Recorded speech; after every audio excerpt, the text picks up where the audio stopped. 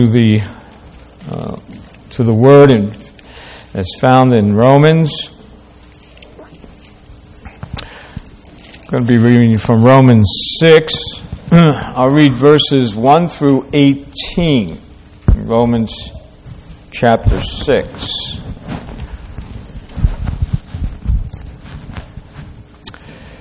This being the Word of God, let us hear it, and hear it well. Beginning Romans chapter 6, verse 1. What shall we say then? Shall we continue in sin that grace may abound? God forbid. How shall we? That are dead to sin live any longer therein? Know ye not? That so many of us as were baptized into Jesus Christ were baptized into his death. Therefore we are buried with him by baptism into death, that like as Christ was raised up from the dead by the glory of the Father, even so we also should walk in newness of life. For if we have been planted together in the likeness of his death, we shall be also in the likeness of his resurrection. Knowing this, that our old man is crucified with him, that the body of sin might be destroyed, that henceforth we should not serve sin. For he that is dead is freed from sin. Now, if we be dead with Christ, we believe that we shall also live with him. Knowing that Christ, being raised from the dead, dies no more, death hath no more dominion over him. For in that he died unto sin once, but in that he lives unto God. Likewise, reckon ye also yourselves to be dead indeed to sin, but alive unto God through Jesus Christ our Lord. Let not sin therefore reign in your mortal body, that ye should obey it in the lust thereof. Neither yield ye your members as instruments of unrighteousness unto sin, but yield yourself unto God as those that are alive from the dead, and your members as instruments of righteousness unto God. For sin shall not have dominion over you. For ye are not under the law, but under grace. What then? Shall we sin because we are not under the law, but under grace? God forbid. Know ye not that to whom ye yield yourselves servants to obey, his servants you are to whom ye obey, whether of sin unto death, or of obedience unto righteousness. But God be thanks that ye were the servants of sin, but ye have obeyed from the heart that form of doctrine which was delivered to you. Being then made free from sin, ye became the servants of righteousness. May the Lord bless the reading of his most sacred word. Let us pray once again. Heavenly Lord, we are a blessed people indeed, not because we deserve it above any other, but because thou hast made it so through thy amazing grace operating within us. The same grace, the same power that raised Christ from the dead raised us to newness of life, as the apostle says here, and has blessed us with all spiritual blessings in heavenly places in Christ Jesus. Now, in principle, but to come in fullness of glory. And we thank thee for all that thou hast done for us. Lord Jesus, we pray in your name. Amen.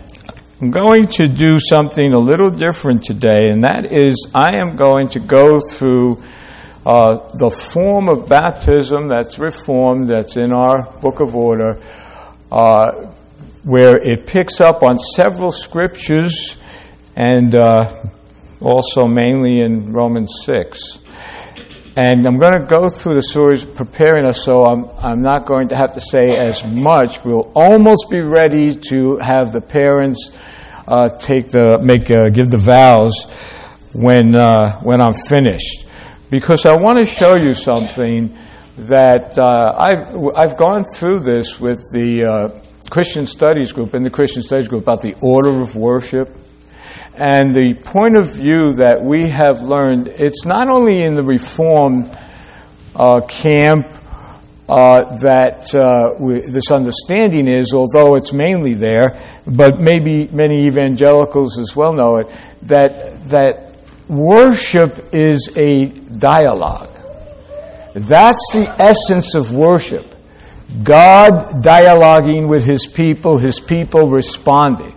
And if you look at the order of worship, you'll see that.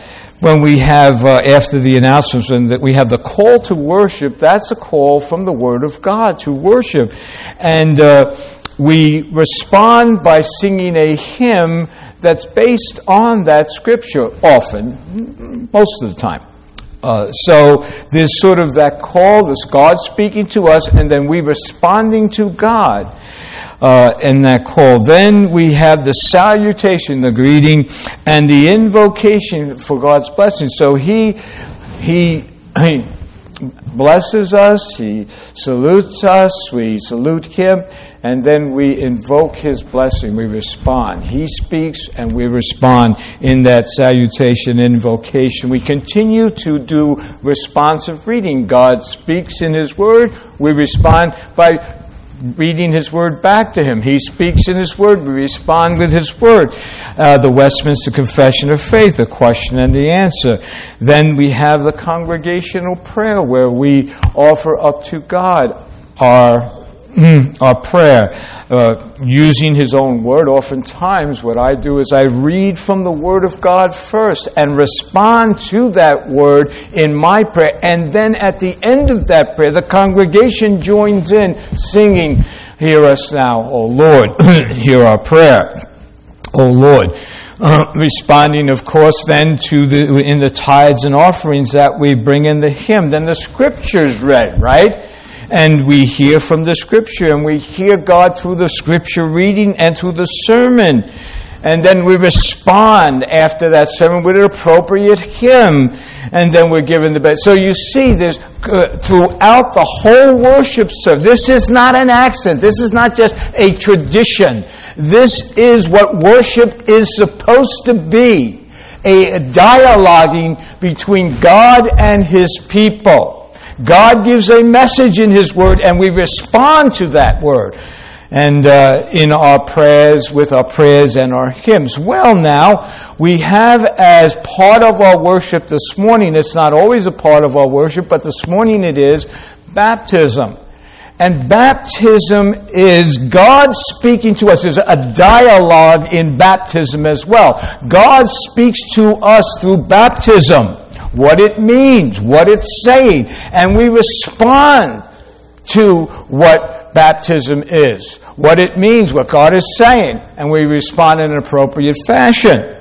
So I just wanted to go that way by way of introduction to introduce the question, well then, what is the symbol of baptism saying? What is God saying through the symbol of baptism?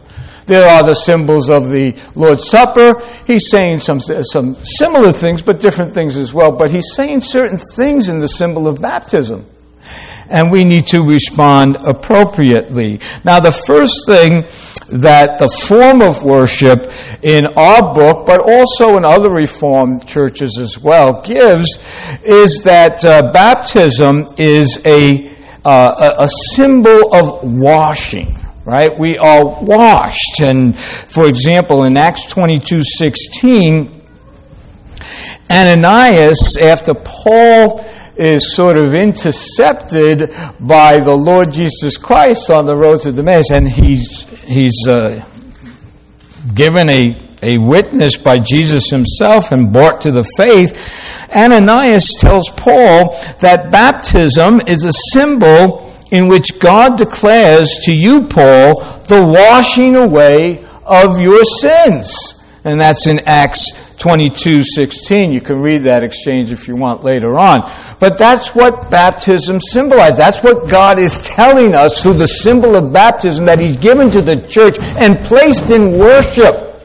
He's saying, I wash you. It's a spiritual washing.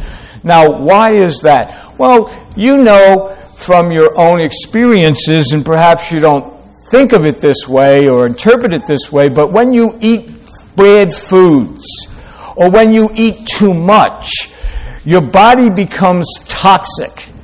It's slightly poisoned, and toxins have to be released from your body. And the more you eat bad foods and the more you just eat, the more toxic you become. And that's part of the reason why people get sick, because they're toxic. They're slightly poisoned.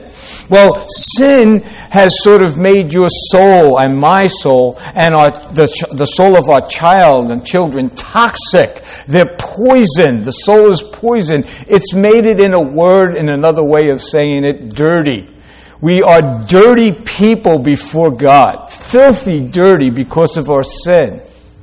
And what baptism shows us, what it symbolizes, is that God, through Jesus Christ, is washing away all that dirt. He's cleansing us from all those toxins and poisons, the poisons of sin, and making us clean again before Him, so that we become healthy in our soul before Him. So that's one of the things that baptism is saying to us, that we're washed from all our sin. Now, that's a twofold washing. That's a twofold washing that comes from the Scripture, of course. I'm not just making this up. This has been known for centuries, even a millennium, that when we are washed, cleansed in two ways. We're cleansed from sin's guilt, and we're cleansed from sin's power. Well, what's that mean? Okay.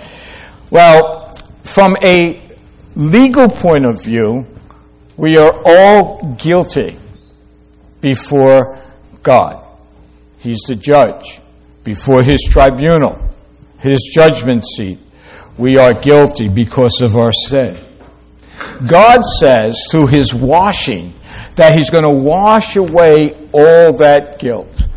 So that now when you stand before me, you are declared by Him, as He looks to you, not guilty. That's the idea of justification. That because of the righteousness declared by God, sort of reckoned to you by Jesus Christ's righteousness, Jesus Christ's righteousness is declared to you. You are not guilty. I have cleansed you. I have washed you from all of sin's guilt, all the guilt of sin. That's a wonderful washing indeed. But there's more to it than that. When God says that I am washing you from your sin, He's also saying, I'm washing you from the power of sin. And that's what we see in Romans chapter 6, for example, where he says in chapter 6 that, know ye not, in verse 3, that so many of you as were baptized into Jesus Christ were baptized into His death.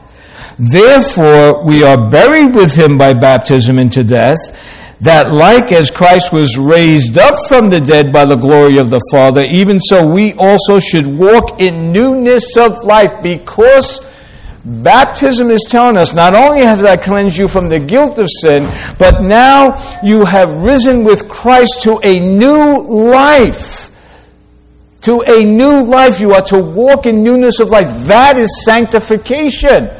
I am making you holy. And so baptism is a symbol teaching us not only are we justified, not only are we free and washed from sin's guilt, but we're also washed and sanctified, being sanctified and made holy through Him. A question 70 in the Heidelberg Catechism asks, well, what is it to be washed? And the answer the Catechism gives is, it is to receive of God the remission, right? The pardoning, the declaration of the clearing away of the penalties of sin freely for the sake of Christ's blood, which he shed for us by his sacrifice upon the cross. That's justification. And also to be renewed by the Holy Ghost and sanctified to be members of Christ, that so we may more and more die unto sin and lead holy and unblameable lives. That's sanctification. Baptism, the symbol of baptism given by God to his church to be placed in worship, is telling us all of that. Washed from the guilt of sin, washed from the power of sin. There are two aspects to sanctification. John Murray points out definitive sanctification and progressive sanctification. In Romans 5 and 6, we're talking about definitive sanctification. We are separated from, we're no longer under the dominion of sin. That's definitive sanctification. It's a one-time act. That's a one-time act.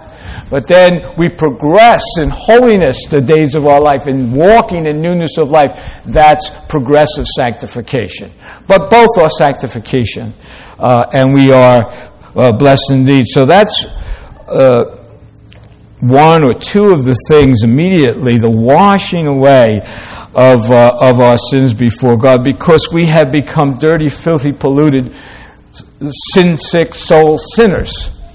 We have to have someone wash that away so that we can come before God. And that's what Paul is saying in Romans chapter 6, verses 3 and 4 when he talks about that.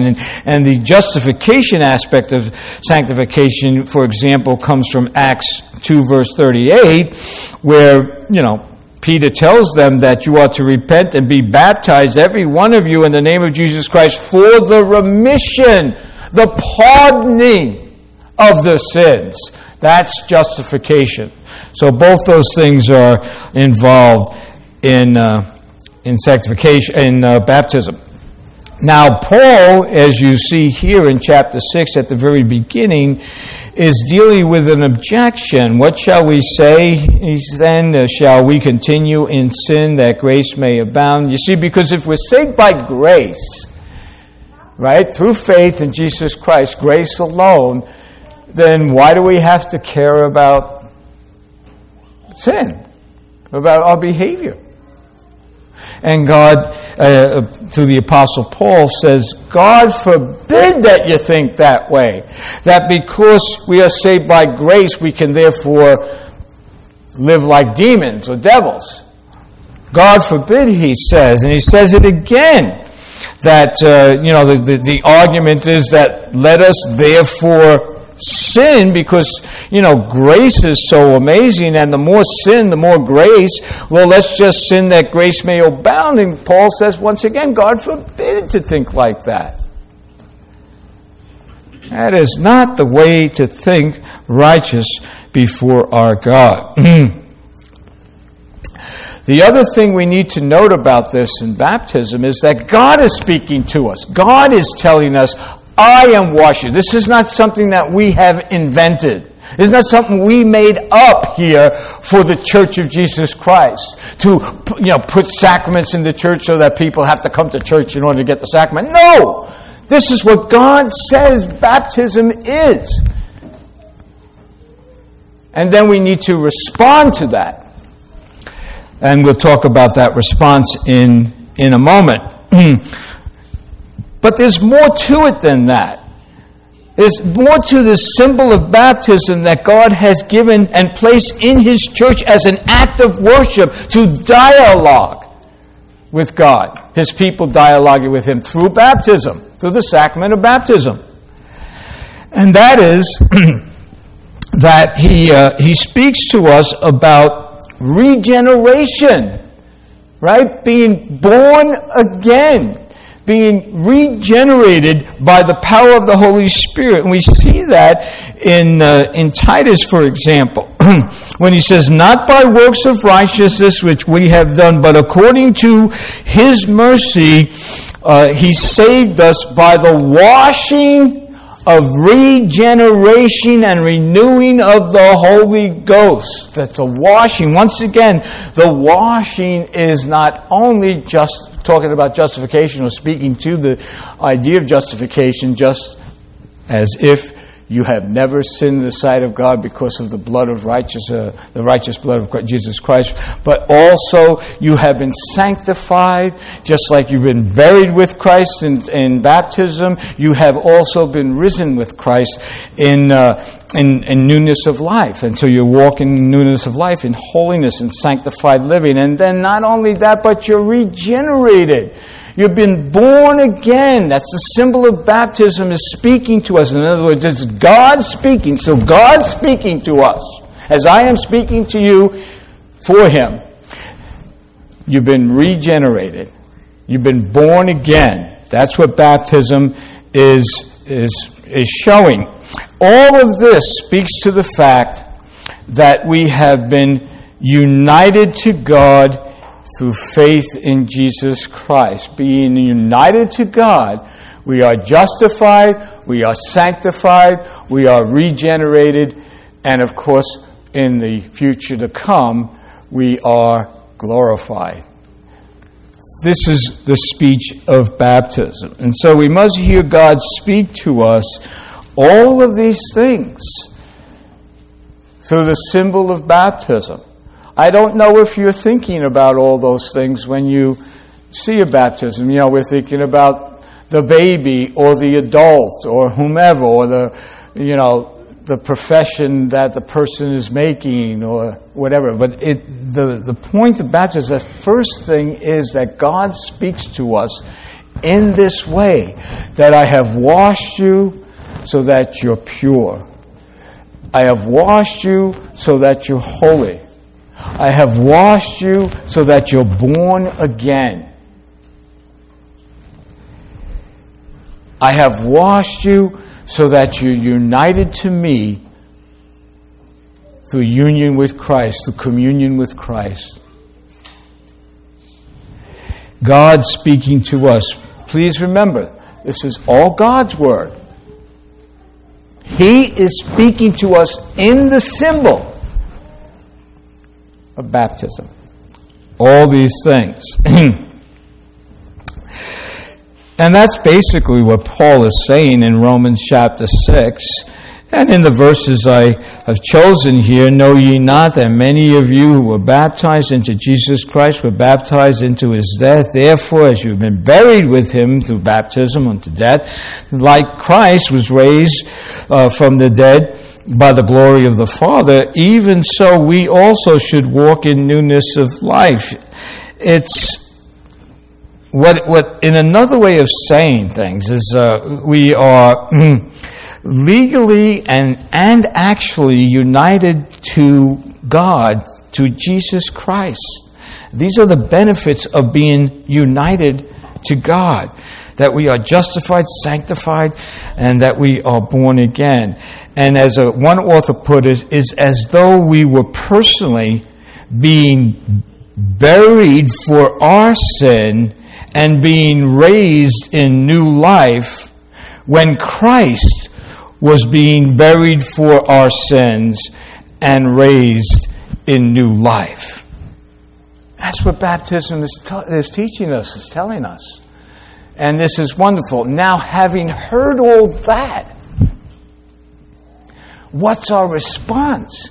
And you see, we have a form in our, we call it the Book of Order. The others have also Book of Order, and they point all this out. So for example, if I turn to this book and I read to you from it, you'll hear all this sort of in capsule form as we introduce the sacrament of baptism. Baptism is a sacrament ordained by the Lord Jesus Christ.